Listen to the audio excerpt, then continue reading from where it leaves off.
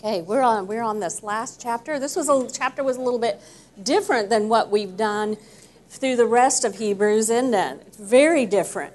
Did you notice all the verbs in this passage?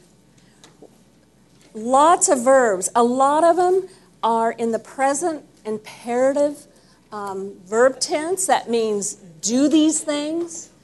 Absolutely do them. It's a command. What were some of your observations about the abundance of the verbs that were in this particular passage? Yeah.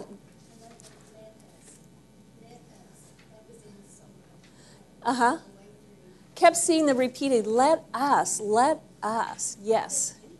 Do this. Absolutely. Thanks, June. Somebody else.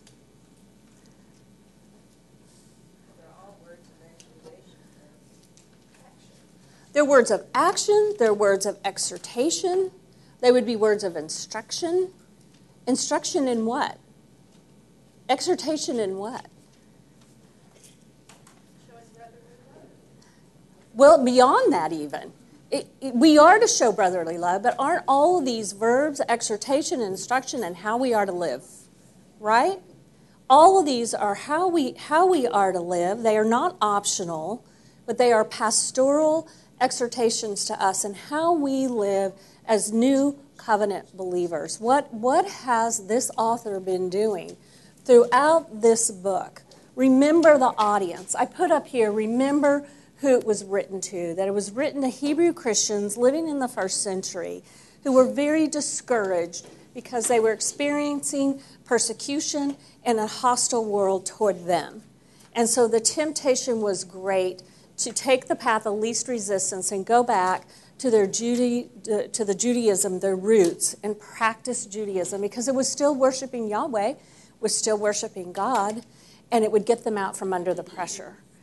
But this author is writing to exhort them. And as he does that, what does he want them to know? What does he want them to remember? What have we learned in these? We've done 10 weeks last semester, in 20 weeks. What have we learned from Hebrews? What are some of the high points? He's exhorted to persevere so that you can endure. What are the truths that help me persevere and help me endure? Huh? Who Jesus is, and you said what? And we have a better covenant. He has laid out systematically how Jesus is better than anyone or anything they would turn to. He is the Son. He is better than Moses. He is better than Aaron. He is a better priesthood.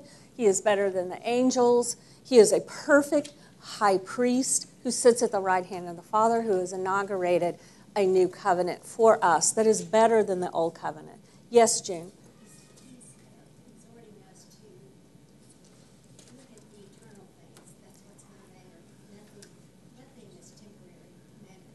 Right. Okay. Did you hear June? He's exhorting us to the eternal things because nothing else matters. It is all eternal. It's all temporary. Temporary, not eternal. Exhorting us to the eternal things. So he's trying to refocus them on the truths of who Jesus is and the privileges and the benefits they have under the new covenant. And now he comes with these one after the other, imperative verbs saying this is now how you live. So if we look at this, basically what he's saying is this whole chapter, if I could summarize it, would be how we live. How we live as new covenant believers. This is what the church is supposed to look like. This is what you, as new covenant people, should look like. This is how you live. Now, I threw out that question on chapter 2 and about all the practical exhortations, and this is a good one to discuss. Do you generally prefer theological portions of the New Testament, or do you prefer the practical? Which is more important?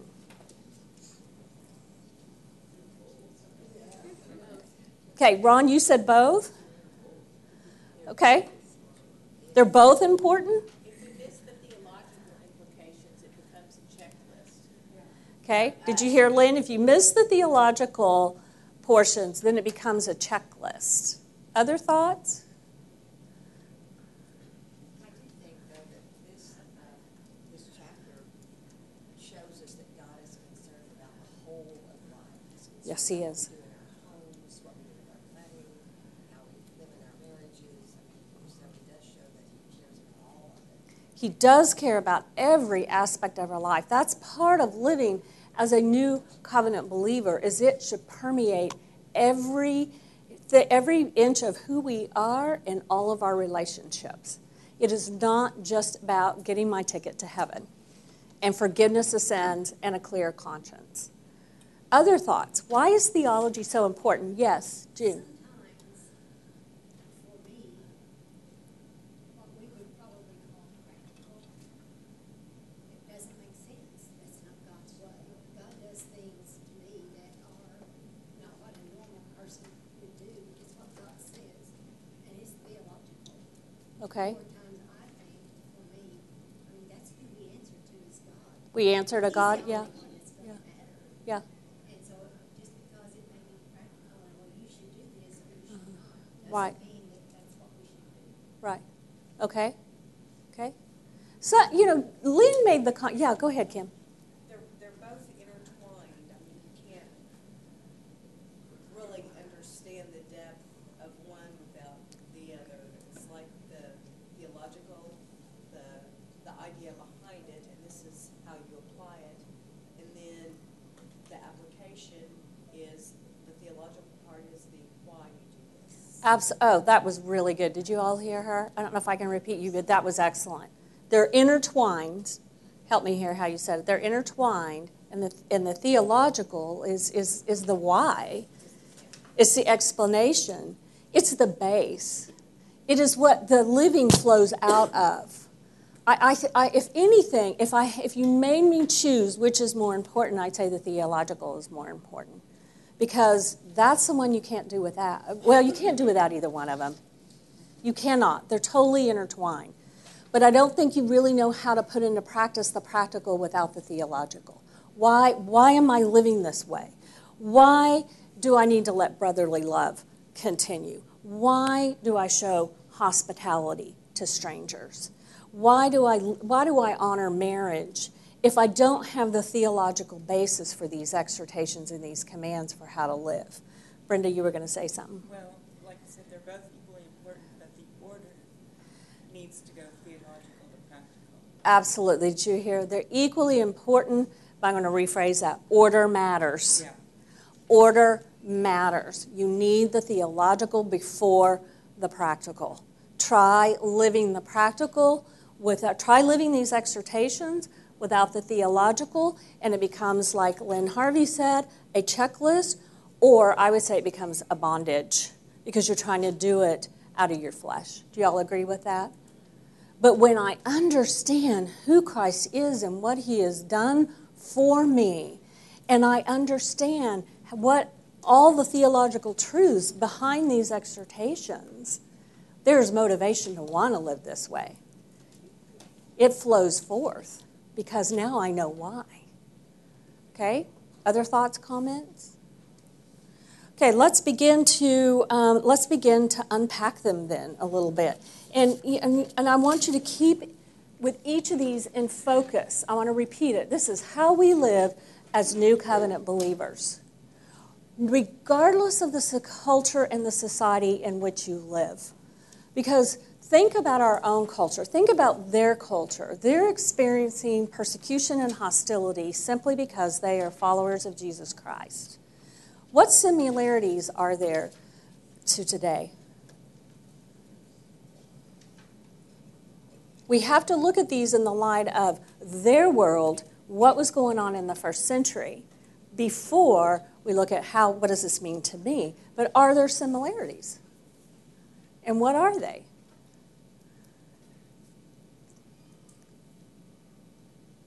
Are we living in an increasingly hostile environment toward Christianity? Okay. Yeah, we are, aren't we? Our culture is changing.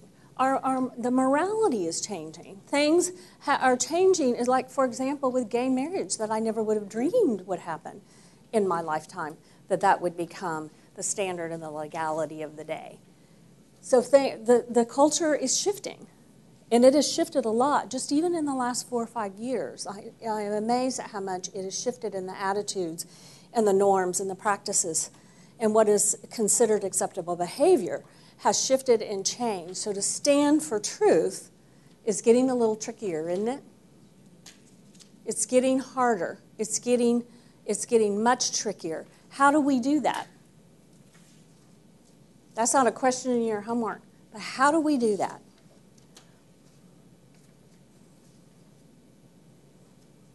Do you know, or are you thinking, I have no idea how we do that? I think we do it in love. Okay.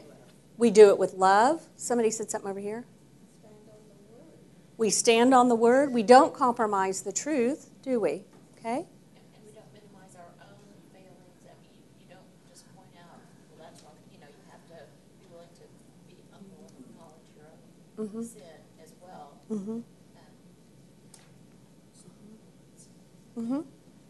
Okay. Other thoughts? How do we do it?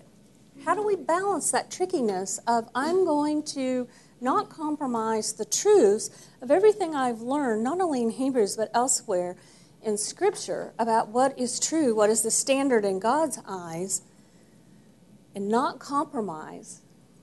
How do I do that? This kind of answering what spiritual leaders do you look up to. I like the way Franklin Graham comes out and he doesn't, well, he just speaks truth. And when stuff is going on, he gives the alternate opinion. And I think that's very important, because if we stay completely quiet, the wrong message is sent out, and there's nothing to combat it. And I think that if we stay too quiet, we're just letting the other side, the other perspective, be the only perspective that is heard. And that's not okay.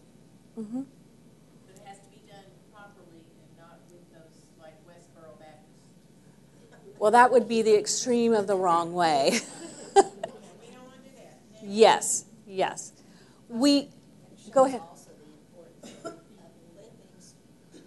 living out the way he outlines in this chapter. Yeah. Because otherwise, if you're not living that way, you become a hypocrite and no one really listens to you or whatever. Yeah. So as we unpack all these, let me say this. Let me add this. What you're saying is correct, but let me add these things to it. We do it with mercy and with grace. Let me read you this one quote I ran across this week from Russell Moore, and I like what he says. And listen, let me say it twice, because it took me, I heard it, and then I had to think about it a minute. Well, I'm a little slow. We must speak Christian truths, but we must speak with a Christian accent. Does that make sense? We must speak Christian truths, but we must speak with a Christian accent. Think about that.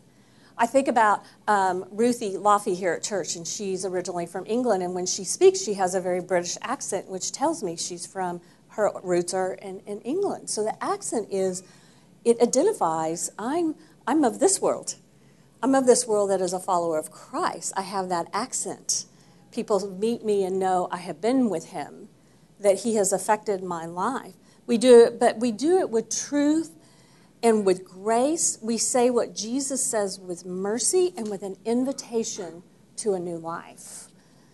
I like to listen to Ravi Zacharias, if you've ever heard him. My goodness, he is amazing. The way he can articulate truth to people and do it with such grace and such mercy, and talk about that invitation of life, whether they accept it or not, it's out there, just begging at them. The demeanor that he has and the way he's able to do it is phenomenal. If you've not ever listened to him, just YouTube, Ravi Zacharias. There's lots of little clips on there of him. He goes around to different university campuses and other places and addresses different theological topics, and then always opens at the end for questions. He was in Edmond a couple years ago, so I got to go and hear him. It was really good. He's really good.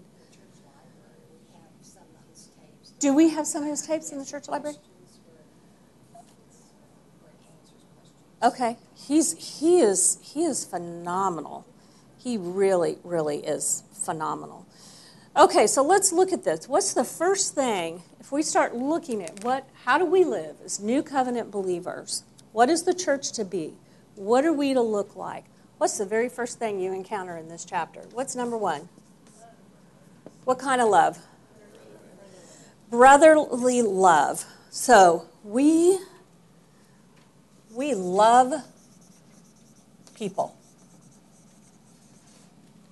That is characteristic of who we are, that we love people. In the church corporate life, love matters above all else.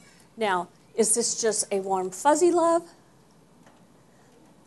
No, because what flows out, he starts with this, let brotherly love continue. How is that the basis for everything else he's going to say? Yeah, it's how we treat others. It's how we interact, how we live in relationship is with brotherly love. This is Philadelphia, by the way, not agape, which is interesting, but it is brotherly love. What are some of the challenges, though, of living with brotherly love? Going to Walmart on the first of the month, yes. Yeah, there's a challenge. Yeah. It is definitely not, let's keep our original context first. It's brotherly love within the community of each other. But yes, it does flow out at Walmart or with the irritating bank guy I had yesterday on the phone that I've got to talk to again today. It's hard to, especially when they're removed on the phone, you're not seeing a face and they're not doing what you want them to do. That's where the practice of love really comes out. Are we going to be identified as a people of love and inclusive? We ought to be, I like what one author said, we should be the most loving, inclusive community the church should be. Absolutely. We are loving people. We are also what? What does it say right after that? We are hospitable people. Why is that important?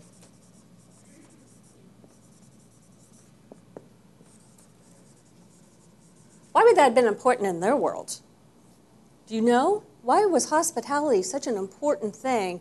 And the Bible holds, Scripture holds hospitality in really high esteem. This is not the first time. You can go to Romans 12:13 and 1 Peter 4:9 about practicing hospitality. It's even one of the characteristics of the elders. They would be hospitable. There was no Holiday Inn. No Skirvin Hilton. No Days Inn. There were inns, but they were generally not safe places to stay. So it was incumbent upon the people, if someone was traveling, to take them in to your home so that they would have a safe place to be.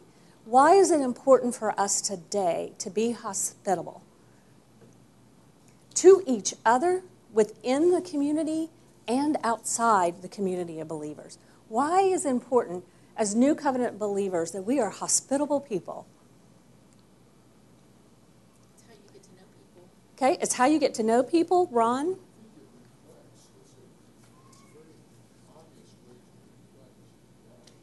Yes. Do y'all? Ron's hard to hear, but it's an obvious way to reflect love, to welcome people. Who is our prime example of practicing hospitality with other people? Mary and Martha, before them. Not in his home, but who practiced hospitality? What do we tend to do? Let me back up. What do we tend to do? We hang out with people like us, don't we? What is this calling us to do? Hang out with strangers. Hang out with people not like us. Who did that? Jesus. Who did he hang out with? Pharisees, tax collectors, sinners. He went to the people not like him so that he could offer that love and grace and mercy and invitation to a better life. So if all we're doing is hanging out with those like us, then are we truly reflecting and living as New Covenant believers? That's a challenge, because I know some of us that it gets a little bit out of our comfort zone to maybe invite someone to lunch or have someone over to dinner, or just, hey, we're going to lunch after church, you want to come join us? It doesn't mean you have to be Martha Stewart in your home at all. That is not what we're talking about here. It's more of an attitude of inclusiveness, that even with people that are not like me, I will extend grace and mercy and love in an atmosphere of brotherly love with them, within my community and outside. Does that make sense? Okay. What next? How do we live as New Covenant believers?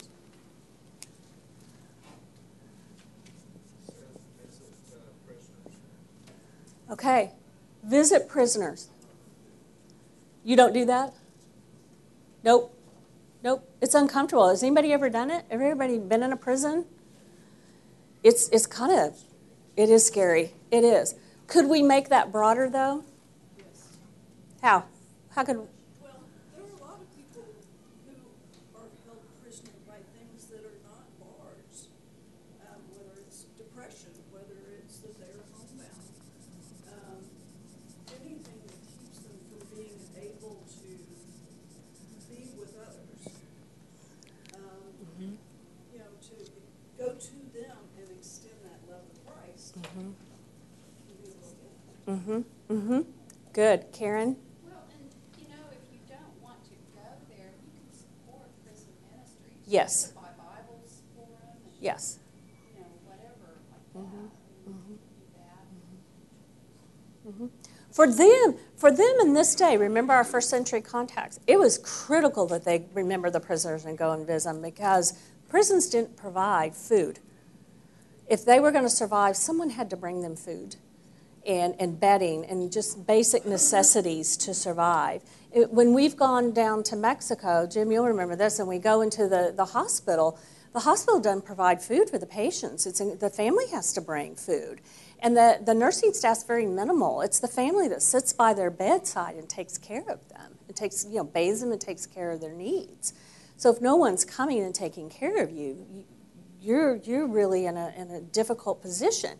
I like the broader term. That's their context. Yes, we should. We can remember the prisoners. We can remember the people by praying for those that are in prison for their faith and other parts of the world. But I love what you said, Teresa. Remember the forgotten. I read something in one of the commentaries he was quoting a book, a woman that had reached, had gotten old, and how lonely she was, and the pain, the pain of loneliness, and how hard the nights and the weekends were, because your friends are gone, and family's not coming, and you can't get out. And so I love what you said, Teresa. There's prisoners beyond the bars of the prison. Something the Episcopal Church does, and the Roman Catholic College does as well, is there are lay ministers who take the Eucharist communion Yeah. to those who can't come to church. And so they literally get to go and break bread with someone who can't be there. We used to do that. Jim, does our church still do that? We used, yeah. Yeah, I didn't know. Yeah. But I thought, I don't know, to me, I just thought that was Yeah. a terribly cool thing. Yeah. But I don't think that this is calling us to minister to people where we're comfortable. It's calling us to get out of ourselves. And Yes. we need to remember the prisoners. That means when I was sick, you helped me. When I was in prison, you visited me. And so To the least of these, you did it unto me. it's hard. And Yes. It stinks, but that's still what we're called to do. Yes. Yes, absolutely. Number 2 and number 3 of being loved and unlovables. Uh-huh. Oh, I like that. Did you hear her? She said, Courtney said, I think of number 2 and number 3 is loving the unlovables. People are just, it's hard to love them. It's hard to love It them. doesn't mean we're not called to love them. Yeah. To show love. Yeah. It is hard to love them. I agree with both of you all completely. That's what he's called. That's what New Covenant believing is. That's living as New Covenant believers, because you know what? We're not very, in God's eyes, what were we? Dead in our trespasses and sins and not very lovable. And he died for us. He reached out to us and died to us. How could we not do the same for somebody else? Right? Okay, what's next? Let marriage be held in honor among all, and let the marriage bed be undefiled. So, as New Covenant believers, we honor marriage. Why do we honor marriage? We could do a whole lesson on this, couldn't we? Why do we honor marriage? Besides, God said do so. Why? What does it mean to honor it? Why do I honor it? What are the scriptural truths about marriage?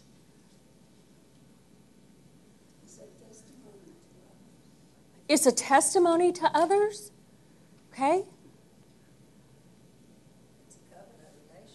It is a covenant relationship similar to ours with Him. It is both spiritual and it is both physical. It's a spiritual mystery. It's displaying the mystery of Christ in the relationship that we have with Him, so we honor it. It is an ordinance that God instituted. It is holy. It is precious. It is something that He has given us to guard and to keep and to protect. Do y'all agree? So we need to defend it as those things. Now, think again back into this world. Wouldn't our temptation at this point to be to think, wow, things have really changed, haven't they? Not much is new under the sun. Chastity was really not a common held concept in the Roman world. In fact, it was expected that when you got married, you had someone out on the side. And sexual immorality is rampant. There's nothing new under the sun. There really isn't. There was homosexuality. And there was a lot of gayness that went on. Now, I don't think they had legally gay marriage, but it happened. It wasn't underground in this world. There's a lot of things that were going on. But how is our society, our culture, the culture in which we live, we've already talked about a little bit this morning, how are we dishonoring marriage? How is marriage being dishonored?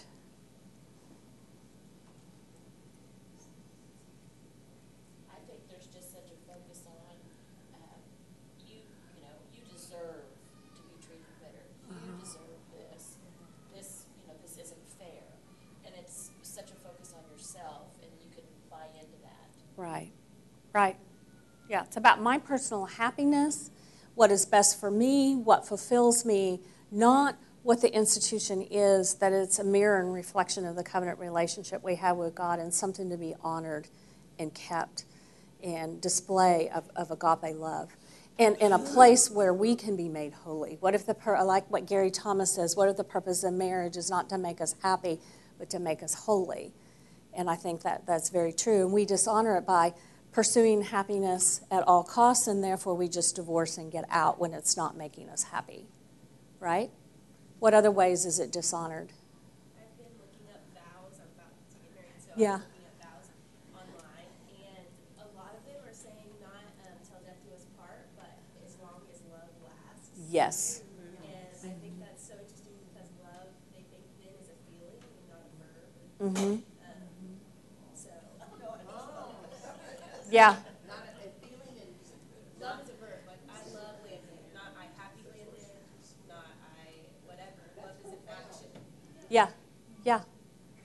And they are saying that, as long as love lasts. Definitely. Yeah. Not till death. Oh, it is. Watch some of these TLC, like Say Yes to the Dress. When at the end they show the wedding and giving the vows. That you hear that a lot. Any of you women, if you've ever watched that, sometimes you need to watch these shows, even if you don't like them, just to see what the world is doing. Do you know what I'm saying? Anybody watch House Hunters? What's the predominant demographic of married on House Hunters? Gay couples, male gay couples. If you watch only House Hunters, you would think about 50% of all married people in the United States are gay men.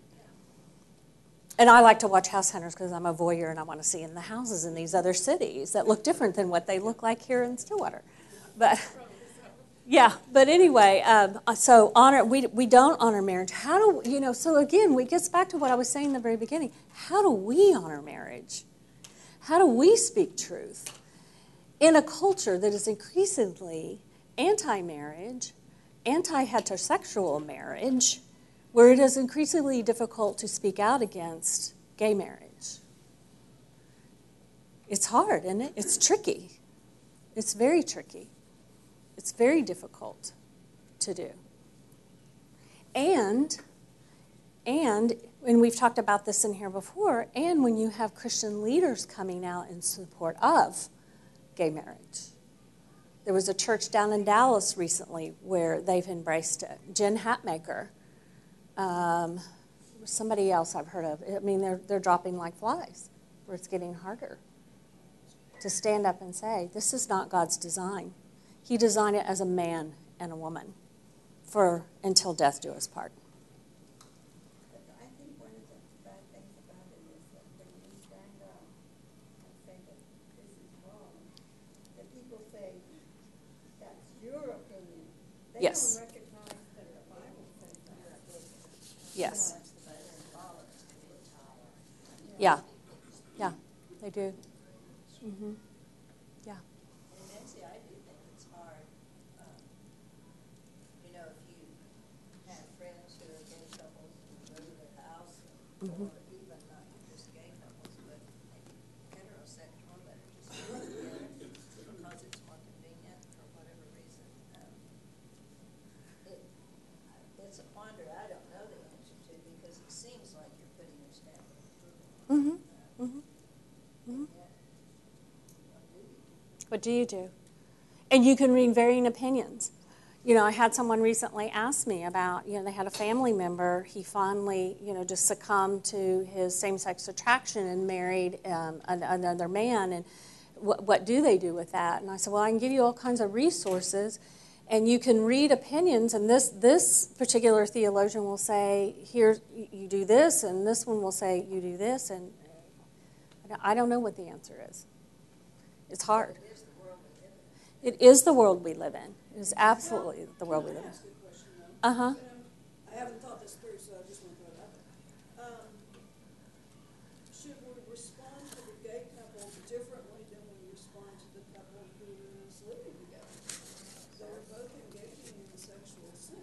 I don't think so, personally, but yeah. Yeah, Becky? Does it in any way fall under that same command to love your neighbor? Uh-huh. Yeah. Just not having it do it. No, you don't do that. No. And it's different, and we could stay on this till we're done, and I want to get through these other points, but I think it's different if you're dealing with people who are professing to be believers versus people who are not making any profession of being a believer. Those are two different things, and how you deal with it, how you approach it. Those are completely different. Because someone professing to be a believer living in immorality is committing sin. Unbelievers are just being unbelievers. They need Jesus first before confrontation about their sin. Does that make sense? They just need the gospel first. Yes, Kim? It goes back to the first one, that you love people. It's a fine line, but It is. It is a fine line. Yes, it is. It is. And we're not answering every question everybody has on this topic today. So let's move forward. The next thing we see is about us. How do we live? How do we, as New Covenant believers, live? How do we live?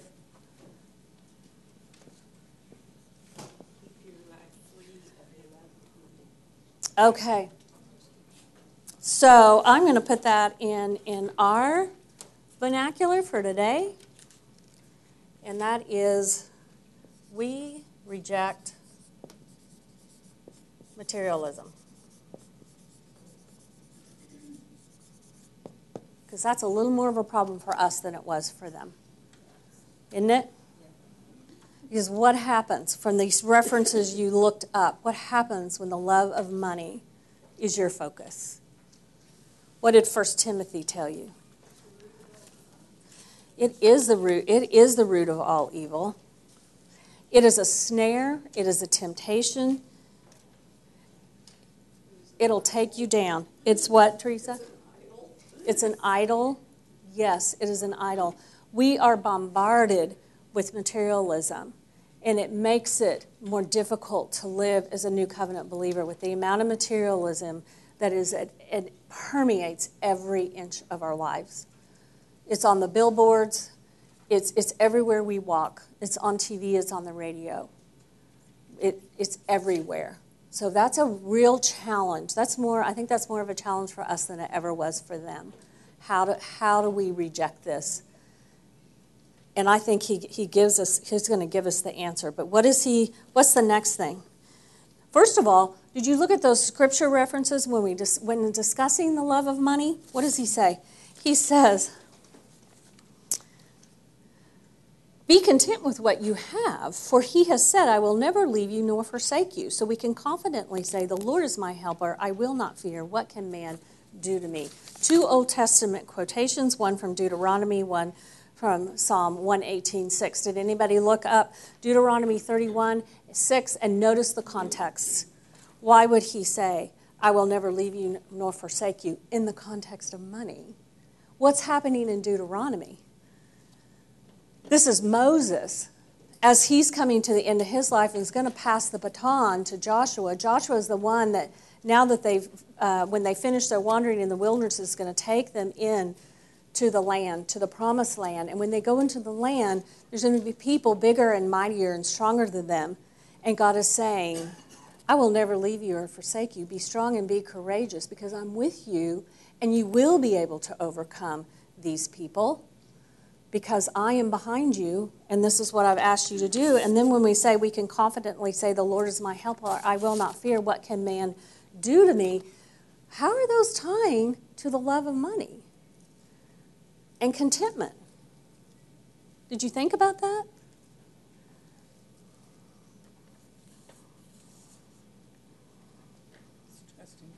It's trusting God.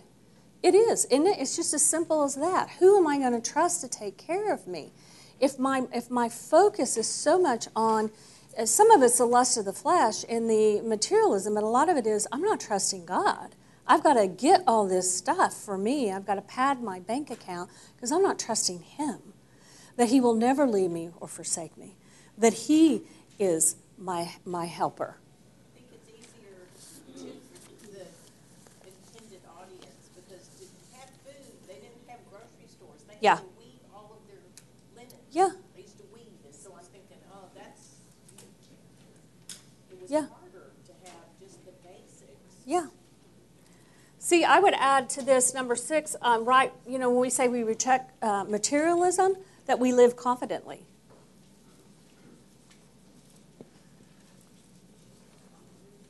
Do you all see that in verse, is it 6? So we can confidently say, the Lord is my helper, I will not fear. What can man do to me? So regardless of what persecution is coming at us, regardless of the lack of material things, we can live confidently because we know He has us. He's got my back. He's going to take care of me. Yes. I really, because they were read through Timothy, you are truly rich if you are happy and good. Mm-hmm. And I'm thinking, boy, this really struck me. We really need to be defining rich in that way with our children and grandchildren. Mm-hmm. Because, money is becoming increasingly as more and more important. Mm-hmm. And to really, I remember my mother, we were so poor, and she said, we were rich, and other things. So I do think it's important that it reminded me. I think that's good, Tony. I do. Okay. Remember your leaders, those who spoke to you the word of God. Consider the outcome of their way of life and imitate their faith. And that consider means look again. And I put that question in there, which we won't stop to talk about, but think about the people whose lives you can imitate. Look for them. Watch them. Model them. They're wonderful examples. Jesus Christ is the same yesterday, today, and forever. Do not be led astray by diverse and strange teachings, for it is good for the heart to be strengthened by grace, not by foods, which have benefited those devoted to them. Now look at verse 8. That's a key verse, I think, of this whole chapter, which, number one, there is no verb in the Greek. It's not Jesus Christ is. It's just Jesus Christ the same yesterday, today, and forever. How do we live as new covenant believers? How do we live in the trickiness of a culture that is shifting greatly away from our values and toward hostility, toward what we know is the truth? We remember Jesus, his truth is the same today as it was. It is not changed. He has not changed his view of man. He has not changed his view of marriage. He has not changed his stand on any truth. He is still the perfect high priest. Nothing about him has changed. He is exactly as he was, as he is, and as he will be. And that is the rock of foundation that we stand on. And that's why we need theology, to know what we're standing on. What are the truths we're standing on about him? That is our foundation, and that's where we need to go. Okay, look at verse 11. Talking about the bodies of the animals whose blood is brought into the holy places by the high priest as a sacrifice for sin and burned outside the camp. So Jesus also suffered outside the camp in order to sanctify the people through his blood. Therefore, let us what? Let us do what? Go outside to the camp. So what do we do as New Covenant believers? We live outside the camp. Why? Who's there? Who's outside the camp? Number one, do you know what this means, outside the camp? When they did a sin offering, and it was all burned, what was left over was taken outside the camp. On the Day of Atonement, the goat that was let go outside of the camp. The whole picture of the camp, the Israelites camped together. Inside the camp was community. Inside the camp was holy. Outside the camp was to be excommunicated. Outside the camp was unholy, unclean. Yet Jesus is taken outside the camp and treated as despised and unclean and unholy because he was a sin offering. Do you get that? So why do we go outside the camp, and what does that mean to live outside the camp?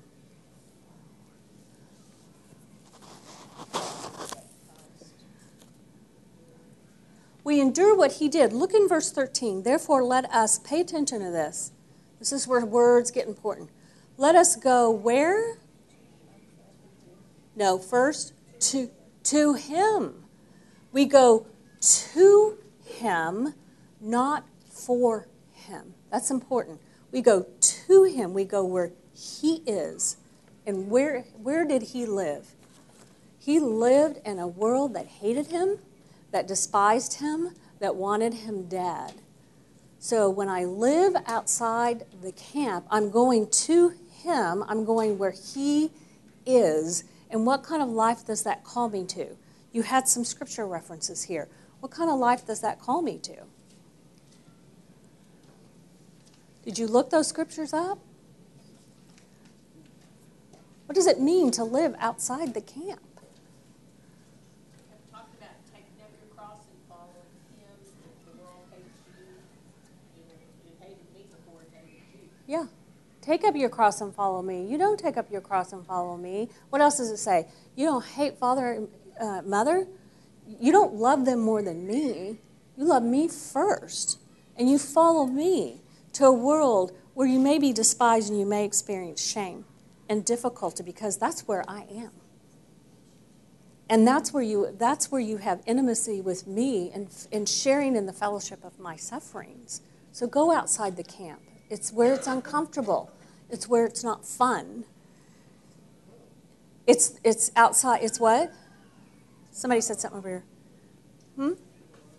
Yeah. It's out of the world. It may mean not fitting in, not being a part of the group, because we live differently. What, Lynn? I just thought, yeah, outside the camp, we're not to be of this world. We're not of this world. We're not of this world. Strangers and aliens, they live on spaceships. Yeah, we are strangers and aliens. We live in a foreign land, in a foreign city, and we are looking forward. What do we learn about all those people of faith in chapter 11? We're looking forward for that eternal city, that eternal home, because we're not there yet. We are already there in that we are a part of the kingdom, but we are not there yet. So that is living outside the camp. Okay. Then, how are we to live? After we live outside the camp, we don't offer sacrifices within the camp. What kind of sacrifices do we offer? Praise. So we are a thankful. We are a thankful people. We are a people of gratitude. We are a people that offer praise for what God has done and praise to Him. We express that gratitude. And what else do we do? What goes right along with that? Right after that, let us continually offer up a sacrifice of praise, that is the fruit of our lips that acknowledge His name, and whatever kind of sacrifices do we make that are pleasing to Him. Okay, we don't neglect to do good and share what we have with others. We share our stuff.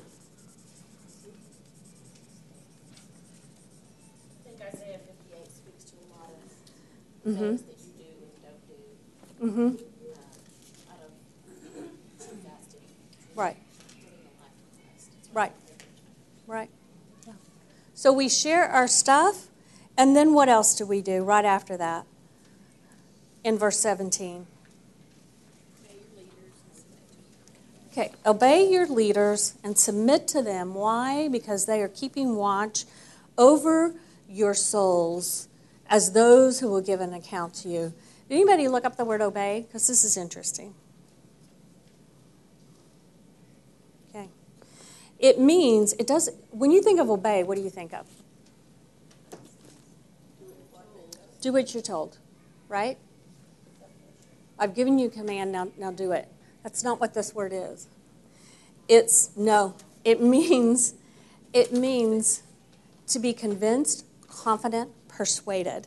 I thought that was so interesting. I just happened upon that because I didn't necessarily. It's the same word used in 2:13, 6:9, and 13:18 in Hebrews. It's used about 52 times. The majority of the time it's translated convinced, confident, persuaded. So what he's saying is have confidence in your leaders. I love that. So have confidence in your leaders and submit to them, because they watch over our souls. They are responsible for us. Jim, are you going to talk about that any, or do you have any comments? Because you're our leader.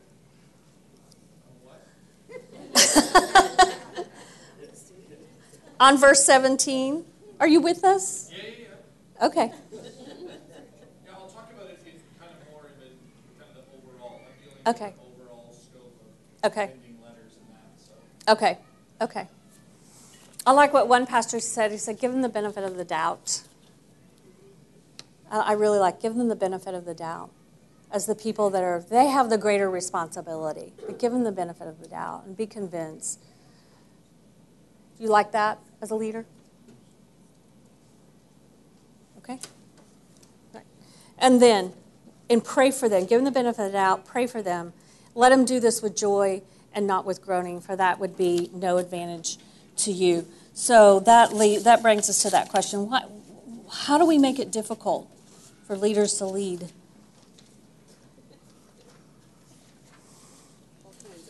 All kinds of ways. Complaining. Mm-hmm. Demanding our own way. Okay? Yep. So have confidence, submit to them, pray for them. There's your top 10. Your 10 list for how we live as New Covenant believers.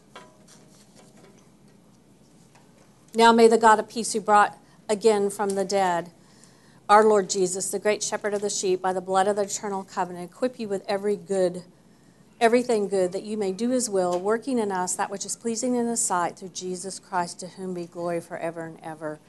Amen. What a moving benediction, which brings this study to a close, which leads me to ask the questions, how has Hebrews, how has this study changed you? What has stood out the most to you as you've studied this book?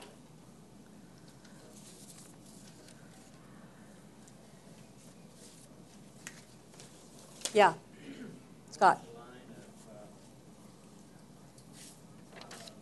Our strength comes from God's grace. Mm-hmm. Grace is free. Don't earn it. Mm-hmm. Grace is free. We don't earn it. It's a gift. It's just given to us. Absolutely. Great thought, Scott. Yeah. What else? Somebody else, what has stood out to you as you've walked through this book? How has it changed you? How has it encouraged you? Is there a particular verse that you go, wow, this one grabbed my heart? Yes. Verse 2. In this chapter? And what is, okay. Do not neglect to show hospitality to strangers, for their lives and angels unaware. Yeah. You talk about going to Walmart. Mm-hmm. Well, instead of scowling at the person who's walking the aisle, Mm-hmm. smile and say, Yeah. excuse me, maybe that's the only smile I get on that way. It's where the rubber hits the road, isn't it, at Walmart?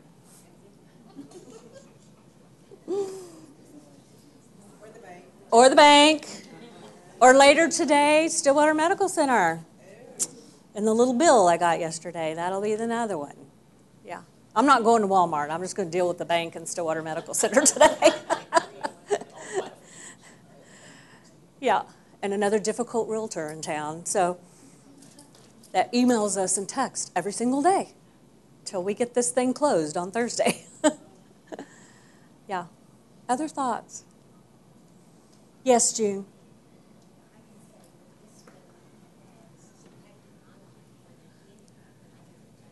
Can you all hear? She said this study impacted her life more than any other she's taken. It has brought home the faithfulness of God. Yeah. I will never leave you or forsake you. Can I share with you my number one takeaway? It might surprise you. Let us lay aside everything, every hindrance that so easily entangles. The hindrances in 12:1, fixing our eyes on Jesus. That chapter more than anything grabbed my heart and said, you know what, Nancy?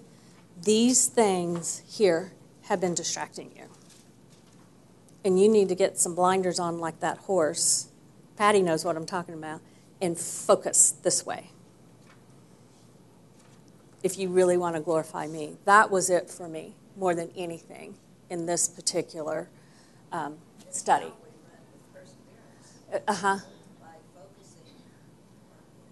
Yes, the race set before me. It's how I run in a way that is really glorifying to him.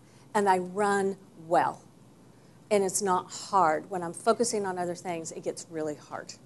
And it's much easier just to focus on him. Okay. Anybody else want to share? It's your last opportunity. Yes, June. I had boldness that I've never had before. I mean, I just think about Jesus. It doesn't matter where I am. Just like yesterday in the surgical room, here I am telling them all about Jesus. And what's important? I said, well, where's this come from? Did you hear? She has boldness now to speak about Jesus. Even in the surgical room yesterday, she told him about Jesus. Yeah, does give you boldness. Thank you all so much. This has been fun, a fun journey, and it's a responsibility on my part, but it is a joy and a delight, and y'all make it fun. Thank you very much.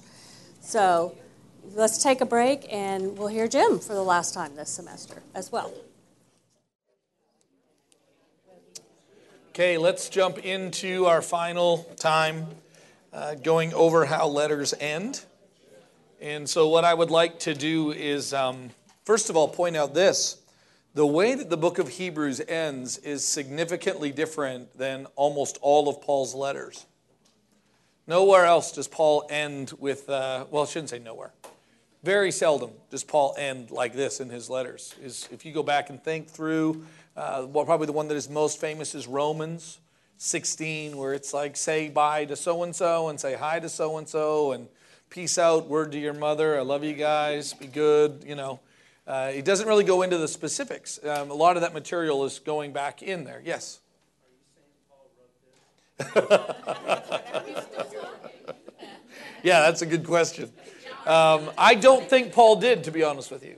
I don't think Paul did. And that's one of the reasons why is the closing is not totally different. I mean, and I want to kind of show you a couple of cases where it seems to happen. Paul, for the most part, seems to blend in a lot of these statements that he gives, or that the Hebrew writer gives us here at the end.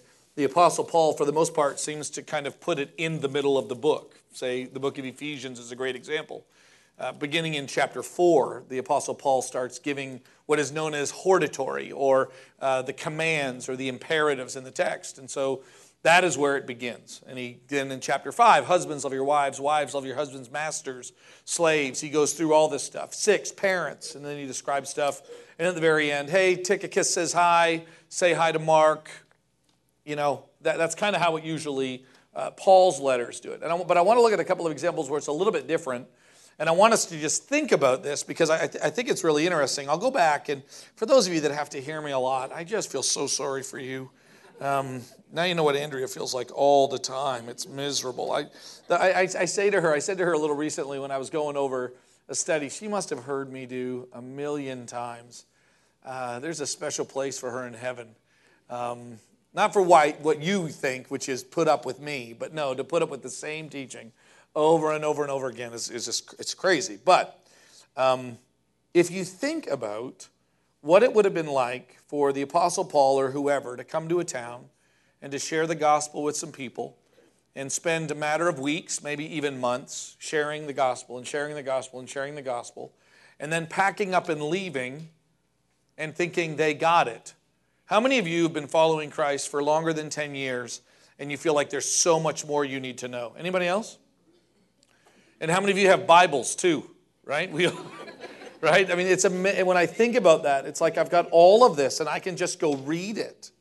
Like imagine if you didn't have Bibles, and imagine if I and some of the ministerial staff showed up, you know, for like 4 months. And we just talked to you guys about Jesus and then said, I think you got it from here. What would happen to us? And think about it, like generationally. What happens to the next generation? I mean, honestly, the Holy Spirit has to be real. I don't know another way in which there can be unity within the body, in which there can be conformity of doctrine, like apart from the Spirit. And that's why the Bible seems like such an incredible gift to me. It's one of the reasons why I want to hold on to it so tightly, is because without it, man, I'm left trying to figure out everything on my own. I'm left trying to figure out, what do I do with this guy on the street who says he has a need? I don't know I wonder what I should do. But the Bible gives me an answer of what to do. How do I treat my wife? Because, she makes me so mad sometimes. Anybody else? The Bible gives me an answer to that. So the Bible offers these kinds of things. And sometimes we think that's all it is, but the more that we begin to look at the Bible, the more that we find out a lot of it's talking about like what Jesus did for us. A lot of it is written, and this is kind of what I want you to at least be aware of. Nancy and I and Brenda have talked about it enough, that you have the indicative and the imperative. The great book that kind of gives a very clear understanding of this is the book of Ephesians. 6 chapters, chapters 1 through 3, indicative. Chapters 4 through 6, imperative. Not totally exclusive, but yeah. So this is, and what I keep coming back to, and I remember when I first learned this, I thought, wow, like this is huge. Like this shapes everything about my life. So indicative, for those of you that don't remember English, right? You're sitting there going, who's going to ask? Who's going to ask? Who's going to ask? The indicative are statements of fact. Jesus died for you. Like God loves you. That's just an indicative statement. Jim was born in Canada. That's an indicative. Jim and Andrea are married. That's an indicative. And so when you read the book of Ephesians, the first 3 chapters are just indicatives. This is what God has done. This is what God has done in Christ. This is what the Holy Spirit does. This is what you have. Just stating a fact. Over and over and over and over again. Over and over and over again. Fact, fact, fact, fact, fact, fact, fact, fact, fact. Then it says, kind of, if you can let me use this word, therefore, it's not really in chapter 4, verse 1, but then all of a sudden it starts saying, so then let us be patient and kind with one another. Let us put off all bitterness and rivalry. Let us forgive one another like Christ has forgiven us. That's all based on the fact that in chapter 2, the Apostle Paul said to the Ephesians, hey, listen, God has made 2 one, destroying the hostility, the wall between us. And now we are one. That's all he says. We're just one. So what do we do now that we realize that we're one? Oh, well, that's easy. We get rid of all bitterness and anger and strife. Because why? Because of the indicative. And this is where I felt really convicted and where it's really helped me in a lot of areas of life. So for those of you that are going, I'm a new parent, I want application, or I'm a new grandparent, I want application, or I'm a parent that screwed up my kids, and now I want application, which we're all in that boat in some degree, I believe, is that I've spent a lot of time with my kids or even in ministry, and I don't have to be preaching to do this. My buddies, just giving imperatives. You know what you should do? This is my dad's statement. My dad loves to say this. You know what you'd do if you were smart? He says that all the time. You know what you'd do if you were smart? And I laugh so hard. You get what he's saying though, right? I'm not smart. But if I was smart, you know what you'd do? You know what you'd do? That's kind of how he operates. And sometimes all we do is give the imperatives. Matthew, you really need to wait until you're married to have sex. Matthew, you really need to try hard at school and get good grades. Matthew, you need to. And so we give these reasons, or we give these commands, we give these imperatives. Right? And it's a little bit of the problem. Well, why should I? Because I said so. So there's the indicative. Because I said so. Maybe it's not a very good indicative. Drew Moss was the first one, I believe, to use this statement here. I was so mad he stole it from me because he took it from somebody else. And I just, at least around us, I wanted to have the statement. I don't know if you guys remember him doing this in a sermon. The more we tell other believers, particularly Christians, right? So the more we tell believers, the more we tell one another who we are in Christ, the less we have to really tell them what to do. The more I tell you who you are, the less I have to tell you what to do. You are a beautiful creature. You are the apple of God's eye. You are forgiven. Like you are set apart for a purpose. Oh, really? Because I was just going to go have sex with like 3 people just kind of randomly. You are a new creation. Oh, really? Because I was actually going to go exploit my buddy and try to see if I could stick him for this bill because I really don't want to pay for it. And the more that we have, and we've done this, I think the church has been guilty of imperative preaching. This is what you need to go do. This is what you need to go do. This is what you need to go do. This is what you need to go do. Or don't do, or don't, yeah, really, which is the same thing, right? Don't do this, don't do that, don't do this, don't do that, don't do this, don't do that. But why? And what's very interesting, and this is the beauty of it, is some of you are going, that's right, we really do need to know the reason why. what we have bypassed as a church, and I believe this is an old problem, is that we then, instead of going back to the indicative, because Paul's indicative is God and his plan. That's Paul's indicative, right? But what we have actually done for practical purposes is that we have, instead of God and his plan, we have put us and our choice. We've replaced the two, right? So why should Matthew wait until marriage? Well, because, son, you don't want to have a baby out of wedlock, do you? Like, son, that could really impede your educational future. Like, you do know that if you have sex with 8 girls, you could get an STD. You know you could get that. You don't want that. Who wants that? Who wants a sexually transmitted disease? Anybody want one? You don't want one. Sounds crazy. So you know what? You need to, and so we become very utilitarian in our approach to things, don't we? And that's a problem, actually. Because then all we have to do is solve the problems. What's the problem? Babies and diseases. Hey, I think we can fix this. And actually, so we don't have to learn to say no to ourselves. We can actually continue to say yes to ourselves. And if, something happens, we'll just get rid of it. And then if, something happens to my body, the doctor will help me get rid of that. So I can continue my irresponsible behavior, my sinful behavior, free of consequences. Right? And by the way, this is where a lot of us, and not just with sex, but in so many areas of our lives, it's how can we, when we don't base everything on the indicative, Christ died for you, God united us, God has set us free from sin. When we don't do that, and we just sell our children alternative plans, which then are just centered about them, we are really, really good at figuring out a way to somehow keep our sin and try to do the best that we can to jettison the consequences. And that's the problem. And so the one thing that I find very interesting about this book is this book, not quite like the book of Ephesians, but this book has almost, say, for example, like many chapters of the indicative, describing what God has done and what God's word is and who Jesus Christ is and how he's so much better, right? We've seen that for a long, long period of time.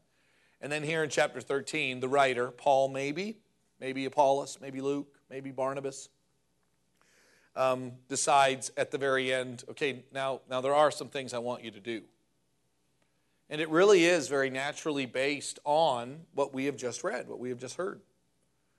And I think it's good for us to recognize that be very, very careful, because we do this. I mean, I want to end kind of just sharing a little bit on weirdly enough, a little bit on the marriage thing. I want to talk about that a little bit, because that's one.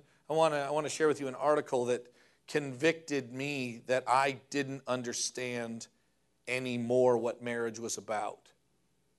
And that's kind of even embarrassing to say. I had bought into some really crazy ideas that I want to kind of share with you. Maybe I'll just confess to you, I had some wrong understanding about what marriage was all about. And so I'll be honest. Andrea and I had built our marriage on some pretty unbiblical, maybe even anti-biblical ideas that I've been recently convicted of. But how we got there was, instead of like God and his plan, we decided it was about us and our choices. And when that happens, in the end, it's like, so what do I benefit from hospitality? Like, how's that good for me? Tell me how that's good for me. Hey, how do I benefit from following my leaders? Because, I mean, honestly, I'm totally willing to follow leaders as long as they agree with me. Totally. Love it. I appreciate it. When leaders are helpful for me, love leaders. They are awesome. It's when I don't like the leaders that I decide I'm going to do my own thing. And that's, by the way, my right, because I have the freedom to choose. Go to another church. Go to another country. Do whatever you want to do. Right?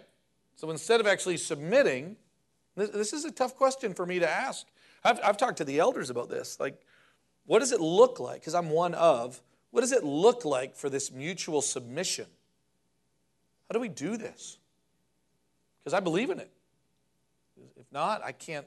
I don't know. I mean, one thing you may know about me, many of you know me and have known me for a long time, my apologies, but many of you have known me for a long time. Like, I just don't do well not living out my understanding of what the scriptures are. Not that I do it perfectly all the time, but I can't live in that context. I just feel like a weirdo. And I just feel like it's not true, and it eats me up. It just eats me up. So when I look at these verses, and it's talking about hospitality, and it's talking about leaders, it's talking about a brotherly love, that kind of, literally what Nancy did a good job in the first hour was just describing, like, these are all natural byproducts, natural consequences, right, of a life in Christ. Like, they're just kind of like no-brainers. And so sometimes it's actually just good to let the text just, and you can even tell how it is. Isn't it sound more proverbial? Okay, jumping from topic to topic. It's not like this lengthened extension of ideas, but it's like blah, blah, blah. Love your wife, feed your dog. It's this listing of things that are kind of going on that we should just do, right? It's kind of like, we shouldn't, I don't even know what else to tell you. Be hospitable. Like, tell me you don't know that. Like, love one another. Tell me you don't know that. Like, follow your leaders. Tell me you don't know that. It's kind of like how it's being said. And I think it's good for us in the context of a room where we have an opportunity to sit and reflect on. It'd be good for you to go back and look at the brotherly love that is found in Hebrews 1 through 12. To find what leadership means from 1 through 12. To find what marriage looks like in light of the cross. And making some of those connections is a really healthy way of finding the appropriate connections between what God has done and then how we should live. So all of a sudden a statement like, we should forgive one another as God has forgiven us, just seems like the most natural, normal thing in the world. That's why I love to tell people, just tell me your plan is to act like Jesus in this instance. And you can hold me to that. So what you're trying to do is act like Jesus here? That's what you're trying to do? Do you realize how many of the situations in our lives would somewhat dissolve? Not totally, but would just somewhat at least find the right context? Now just make sure Jesus isn't a really angry temple cleaning guy all the time. Or some wussy on the other. I mean, it's not. It's like it's a really this incredible mixture. Jesus is so wide and so deep in the way that he deals with people and things. So don't just gravitate to the things that you like about Jesus. But the fullness of what we see in Hebrews 13 is found in the earlier chapters. Really want to challenge you to go back and even look at that. But let me just read. Even you can just kind of, I don't know if you want to go there or not. You can decide what you want to do. You're grown-ups. I want you to turn to Colossians 4. And notice how Colossians is a twin, actually, to Ephesians. But this is how the Apostle Paul ends this book to a church that he didn't establish it. It's close to Ephesus, right? Ephesus and Colossae are relatively close in proximity. Paul spent a lot of time, but when you read the beginning of Colossians, it's, as I heard about your faith, I was excited. But then in chapter 1, verses 28 and 29, he talks about how he just agonizes over how he can make them perfect in Christ. So even though he doesn't really know them, he's got this incredible burden for them. It'd be like me walking into a church in Perry going, oh, I just feel so burdened for your sanctification. They would look at me like, what? Tell me who you are again. The Apostle Paul says in verse 2 of chapter 4, Colossians, continue steadfastly in prayer, being watchful with thanksgiving. At the same time, pray also for us, that God may open to us a door for the word, to declare the mystery of Christ, on account of which I am in prison, that I may make it clear, which is how I ought to speak. Walk in wisdom toward outsiders, making the best use of your time. Let your speech always be gracious, seasoned with salt, so that you may know how you ought to answer each person. He's already kind of talked about husbands and wives, and he's already talked about, kind of like he does in Ephesians 5 and 6. He does a similar thing, and then at the very end, it's like, oh yeah, by the way, let me give you some quick thoughts. And those are good thoughts, aren't they? Aren't they good? It's like, yeah, Jim, you don't even need to explain it. Anything on here anybody not understand? It's like, no, it fits really well. Here's my favorite one, though. Turn here. This actually is a lot like Hebrews 13. Turn to 1 Thessalonians 5.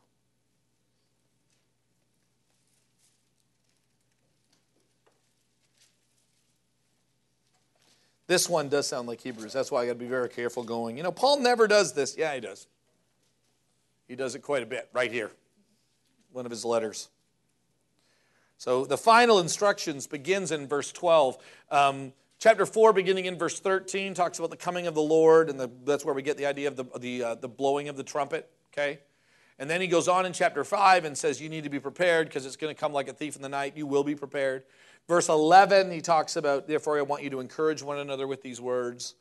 And then in verse 12, he's about to wrap up this book. One of his first letters, by the way, Thessalonians, some argue maybe his second letter that he writes. Galatians being first and this one being second.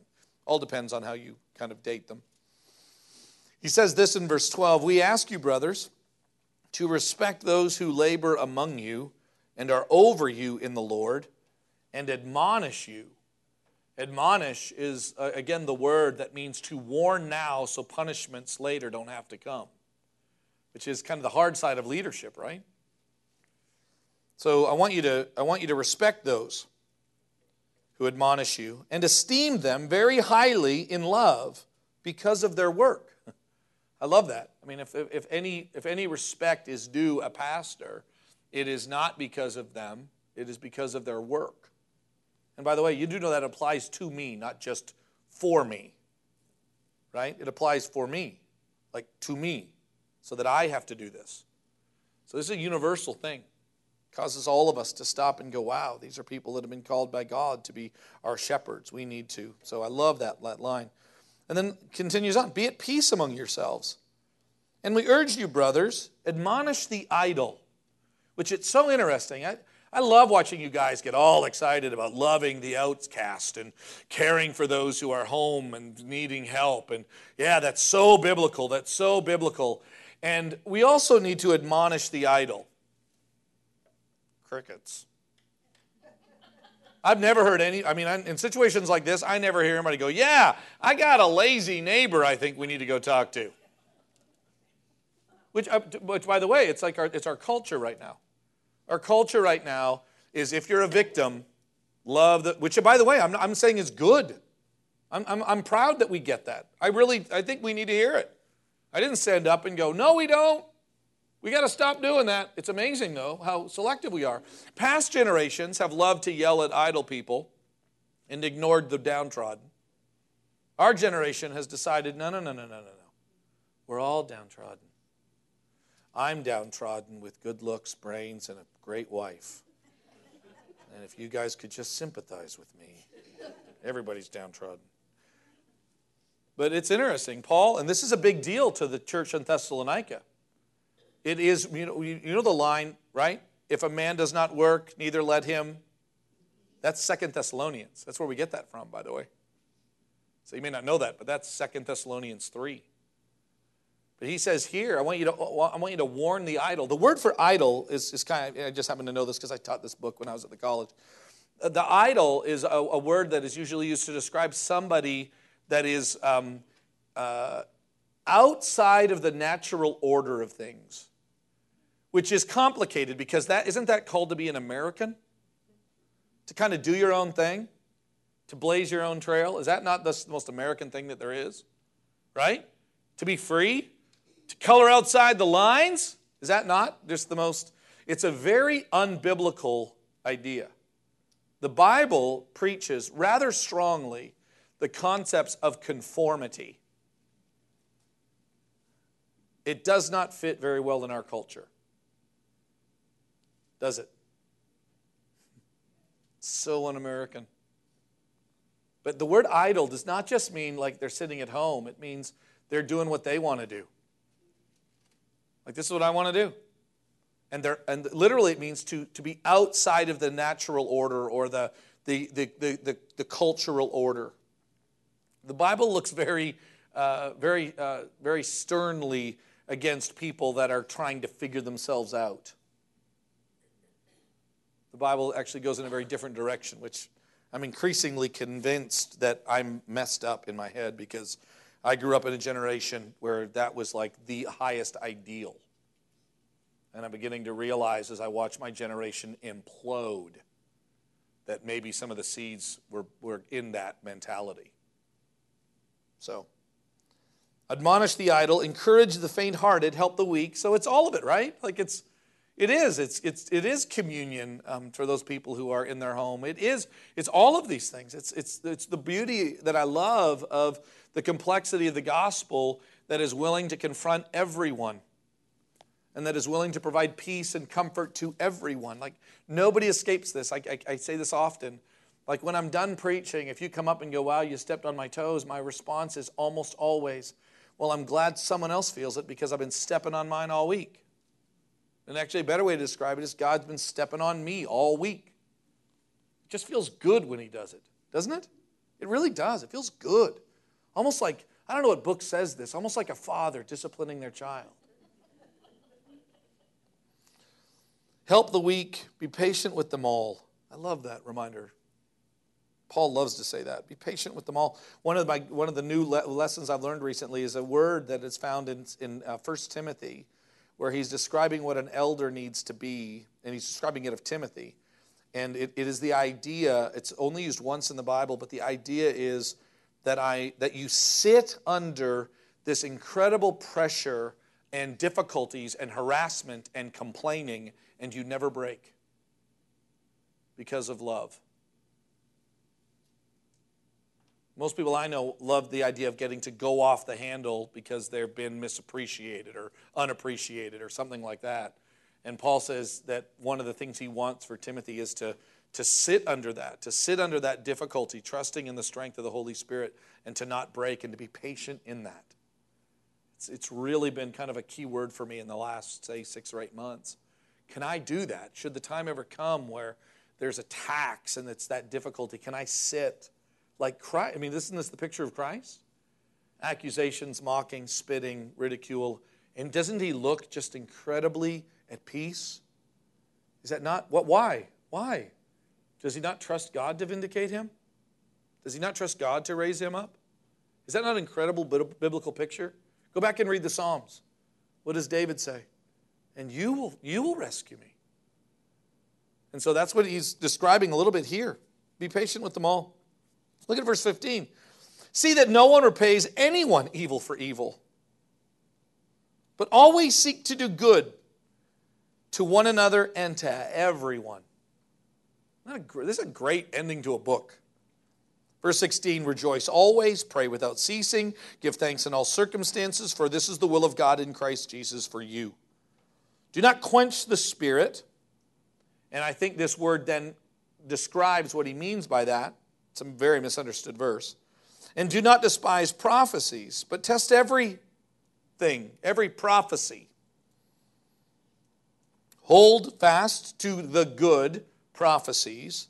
Abstain from every kind of evil prophecy. Do you see how that fits in context? Don't quench the Spirit. Test it all. If it's a good prophecy, keep it. If it's a bad prophecy, have nothing to do with it. That's kind of what the context is describing. And then he ends with this. And now may the God of peace himself sanctify you completely, and may your whole spirit, soul, and body be kept blameless at the coming of our Lord Jesus. He who calls you is faithful, and he will surely do it. Brothers, pray for us. Greet all the brothers with a holy kiss. I put you under oath before the Lord to have this letter read to all the brothers. The grace of our Lord Jesus be with you. So it's to say, doesn't that feel like Hebrews? Talks about leaders, talks about brotherly love, talks about all these things that need to happen. And man, it is just so nice to realize that the gospel, which is the good news of God in Jesus, okay, not just salvation, but everything that Jesus brings, then creeps into every aspect of our lives and molds and shapes us in some pretty profound ways. And therefore, I love to stop and to reflect on, how can my life continue to exhibit a deeper resemblance of Christ's life? And so this may be a weird way. I don't even know if I want to say I want to end on this, but kind of end on this. But If you will just excuse me on this, I would love to just kind of leave you a little bit, I don't know, in shock and awe in some level. I would say for one of a couple of reasons. Number one, one of the reasons might be I'm about to share with you that I have been deceived into what marriage is all about and kind of how that works. And I've already shared with you that's what I want to kind of end with. And I really, the more that I begin to think about it, I don't think it was the Supreme Court justices that made this decision about same-sex marriage. I don't know how many of you, when you heard about that, hold marriage in high esteem in that verse, you kind of thought about what's going on right now in America with marriage. How many of you thought about that? Raise your hand. Okay, so you too. And I love to blame the justices, right? But actually, the more that I looked at it, the more that I realized it was probably more my fault than theirs. Because I had actually done some things that maybe the justices did as well, but I decided to maybe not look at marriage the way that God looked at marriage. So this is what I did that kind of makes it a bit of a mess. I'd taken marriage and I had made it about these particular things. Love and choice. Which, by the way, is just another word for Jim. And the bad news is, I know this will shock you, but Andrea did the same thing. That her? Yeah, no, I get that, Nancy. But literally, here's kind of what I thought about marriage. What I thought marriage was like something where I would grow up and I would just find a woman that I love, and then I would like love her, and then we could kind of build our lives around each other.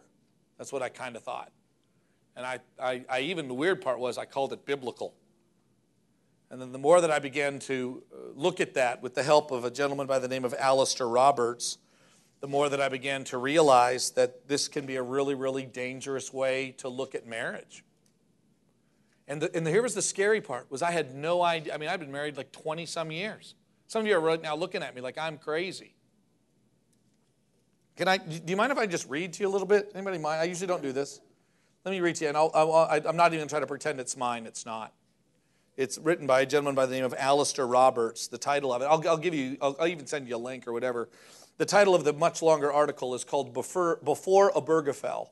Obergefell is the name of the decision, by the way, the Supreme Court decision. Obergefell Hodge, just like Roe v. Wade. It's Obergefell versus Hodges is the name of the decision. But here's what he says. The character of marriage has changed under many influences. Medical, technological, and economic influences have been among the most powerful of these. Contraceptive medications and other contraceptive devices, coupled with greater access to abortion, have facilitated the growing detachment of sex from procreation. There are many consequences of this development, as sex in all of its standard forms is now sterile by default. It has become homogenized. The only criteria for sex, he's just describing here now, are these two things. Number one, consent, and number two, pleasure. What is sex about? Number one, consent. There better be consensual. If it is not consensual, then it's bad. And sex is for what? For pleasure. It's not to make babies. Because why? Because technologically and medically, we have taken what we would consider to be the natural byproduct of sex, and we have now removed it. I didn't even know this was going on, by the way. Didn't even know this was happening to us. Listen to how this continues. Any categorical distinction between same-sex relations and those between a man and a woman will now appear very artificial as a result. Because what is sex about? We didn't even know this was happening. I didn't even know this was happening. So why does it become very artificial? Because if the two basic ideas I understand about sex are about consent and pleasure, then who does it matter who's having it? Sex is sex, the use of the body for erogenous stimulation and possibly thereby as a means of expressing emotional intimacy. When sex is regarded in such a manner, it appears very gender neutral. If you want to know why our young people are going, I don't understand the big deal about same-sex stuff. Why? Consent and pleasure. I don't understand the big deal. It's a gender, by definition, then it becomes a gender-neutral idea. Responsible sex ceases to be sex that occurs within a marital context. If I say to you, responsible sex, how many of you think procreation? Anybody else? I do now. That's what happens. Responsible sex, safe sex, means no babies, and it means no STDs. That's not a biblical view, by the way. He says this, responsible sex ceases to be sex that occurs within a marital context, where a vow of lifelong fidelity now provides the context of welcome and support for a new life. Rather, responsible sex is safe sex, sex that precludes procreation, sex that is, in fact, consequence-free.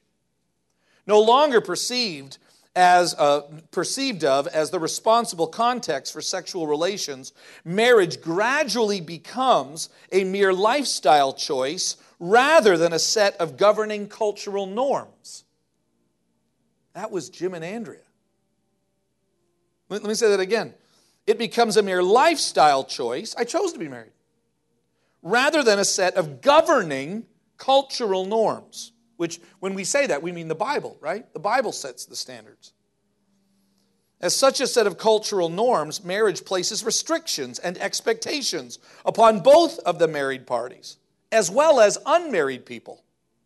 Not only does it call for lifelong sexual exclusivity and fidelity of married couples, it also calls for abstinence outside of marriage for those who are unmarried and generally orients them, therefore, towards marriage.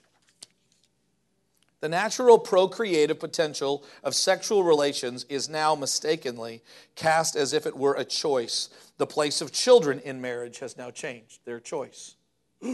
So not only did I marry Andrea by choice because I loved her, but guess what else we decided? When do you want to have kids? Well, first of all, number one, do we even want to have kids? Well, yeah, we want to have kids. They're so cute. How many are we going to have? And why are we going to have them? Self-actualization. How did this happen? Like, how did I get there? I didn't read Exodus and get that. I didn't read Genesis and get that. It's almost like happening all around me. And I'm not even realizing, like the water rising, I'm not even realizing, or the temperature changing, I'm not even realizing it. Listen to this. When sexual relations are normally sterile, however, the sexual union of marriage comes to be regarded as if it were fundamentally only about the expression of personal intimacy between spouses, rather than an entrance into a relation of shared openness to children, the procreative potential being integral to the nature of the union. Choice is what he keeps going off and on about. This makes it difficult for people to recognize the essential difference between marital relations between a husband and a wife and the sort of marital relations between same-sex couples. Also, when children are chiefly regarded in terms of choice. Now, I don't know about you, but I'm just going to confess, Andrea and I, it was a lot about choice. How many, and I don't know about you, I don't think I would ask my mom and dad, when did you decide to have kids? And they were like, what are you talking about? Right? That was people in the 50s and in the 40s and in the 50s, right? It was just, we have kids. We have kids. But Jim and Andrea sat down, well, when do you want? Well, we need to spend time together first to get along as a couple. And then we're going to decide, and are we done having kids? We had that conversation. Are we done having kids? Well, yeah, and you know why? Because our lifestyle. You know, it's a financial burden. Anybody else do this? It's a financial burden. If it's not you, it's not everybody else. He says this. So now all of a sudden, there was very little difference between a same-sex couple and an opposite-sex couple. Also, when children are chiefly regarded as a terms of choice, the use of surrogacy, donated gametes, and reproductive technology becomes so normalized that it is no longer regarded as a significant departure. As a result of the notion of marriage, that marriage is a bond that is steadily becomes more ordered around the interest of adult couples. Marriage is a vowed union. Are you ready for this? Marriage is a vowed union of two persons who share a loving relationship. But as the default form of sex is sterile, so the procreative end of marriage is quite dispensable to the institution. If the procreative end of marriage is dispensable, then the shape of marriage should primarily be determined by what the marriage partners want. Which I get all the time. I just know if I want to stay married. Well, the good news is, this is what Andrea and Jim based it on. So if that changes, then it's easier to step out. And so he says, so then you shouldn't be surprised that there then becomes the liberalization of divorce laws regarding their children as choices. The father and the mother can now be assured that provided they both continue to love their children, they can safely go their separate ways. Also, if a child's personalizing bond to their parents is primarily established by choice, no significant conceptual distinction can be made between children born through donated surrogacy or obtained through adoption, or children born through something else. Great suffering has occurred on the altar of this cultural conceit, not the least the killing of countless unborn children who had the misfortune of being among those unchosen. Never heard that word before, and it just hit me. Children are the natural extensions and icons of their parents' union, and that union cannot be dissolved without doing children harm and threatening their identity. When choice becomes the grounding principle of marriage, marriages are much more vulnerable to divorce. When the continuation of marriage ceases to be desired, there is less a sense of duty to preserve it. There will also be less willingness to bring children into a union that is increasingly susceptible to dissolution. I actually had someone say to me, I was going to get a tattoo with my spouse's name on it, but then I realized that tattoos are permanent.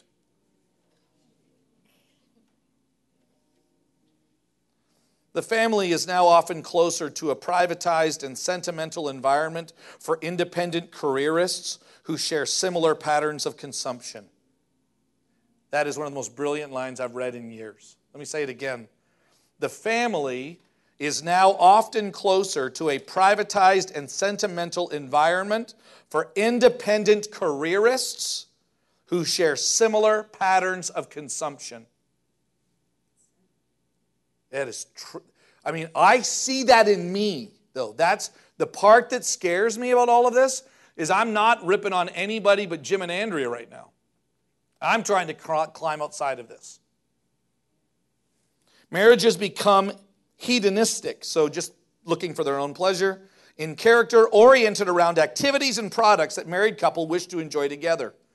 This hedonic version of marriage, boldly declared in the lavish excess of the modern wedding, is a lifestyle of luxury that actually the poor are usually priced out of. Individual choice and autonomy are dominant and foundational cultural values in a capitalist society. So this is the next big one. He's going to go after capitalism. Eclipsing almost everything else, the liberal notion of the person as an androgynous transacting party and consumer that constitutes the heart of the, okay, this gets a little deep here, but that constitutes the anthropology of capitalism has no real conceptual place for the lasting natural union between the sexes or between parents or the children they bear. Essentially this, America, the company, does a whole lot better if you're disconnected from one another and you're disconnected from your kids. It's just good for business. You know what's amazing? I remember thinking about, it's hard for us to find a children's minister, especially like a female one, because as soon as her husband has a new job, he's going to, oh man, we got to figure out a way to get people to love their job more than their marriage. In the church, because marriages really get in the way of business. You know that, right? How many of you have had an argument over business in your marriage? So that's the bigger part of this. Listen to this. The gender-neutralizing notions of liberal personhood So not just liberals, but liberal personhood informs various movements, among them forms of feminism that seek to form an egalitarian. We're all equal. So for those of you that want equality between the sexes, interesting. That seek to form an egalitarian society where all differences are reduced to the level of indifference. Therefore, the sexual difference between husbands and wives, between mothers and fathers, now is irrelevant. Any two loving parents are interchangeable. Sex, meaning your gender, should not even be included in it. The values of egalitarianism, we're all equal, and individual choice have been integral to the movement towards same-sex marriage. These values of equality, individual choice, the pursuit of pleasure, self-expression, the values of liberal capitalism are sacred, and any threat to them will be treated with heresy. Few can even begin to understand why any person might call these values into question. How can you call, like, my personal choice, my personal love, the pursuit of my career? I remember watching an episode of Psych. Do you guys remember the TV show, Psych? It's a TV show. The Psych guy, the white Psych guy, not the black Psych guy, but the white Psych guy, his mom left him when he was really, really young. And he always resented it. The dad was the good guy, the mom was the bad person. And then they have an episode, I didn't watch a lot of it, I remember watching this episode. The mom finally comes in and the son's really, really mad, and she explains, but you don't understand. I had a really good opportunity for a job in New York that I just had to take. And you know what the son's response was? I didn't know. Now it all makes sense. And I'm looking at this going, that's what we kind of believe, isn't it? How do you get, if she had to do that, it was a really good opportunity. How do you say no to a really good opportunity just because of a marriage and kids? That is what's going on. I think you know this. It's going on inside of her. So the values of equality, individual choice, the pursuit of pleasure, and self-expression, you can't even call these things into question. Marriage, as it is the function for these proponents of same-sex marriage, is now regarded more as a form of expressive lifestyle choice for individuals rather than a vocation, meaning a job, and a set of cultural norms imposed upon them. So when Paul says, or the Hebrew writer says, I want you to hold the ideas of marriage, whose ideas? God's. Any set of cultural norms that marriage might impose upon prospective spouse or upon the society more broadly are resisted. Marriage must be pure choice, not something that expects anything of people. Society and its public square must be purged of all values beyond those of individual choice, self-realization, and expression. All policied by the harm principle, meaning I could be harmed. I didn't fully express myself because I stayed in my marriage. I was deeply harmed. That's how it works, right? A society publicly maintaining marriage as a sacred union between husband and wife, open to the bearing of children, contravenes this ideology. As a quasi-religious entity, it seems to have no rights to be treated this way. Liberal capitalism markets its foundational ideology to the consuming masses, nourishing from them its own teats. Marriage is just one of the self-defining choices that capitalism will now hold out to us, increasingly presented as like it's a consumer good. Have you seen the TV shows? Rather than a demanding vocation within a community.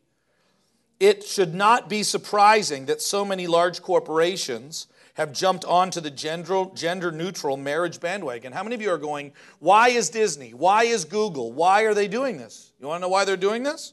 Because gender-neutral marriages are good for business. Firmly situating corporations on the progressive right side of history, it is a vindication of liberal capitalism's social ideology. The robustness of the natural family will now present a sort of friction at the speed of capitalism.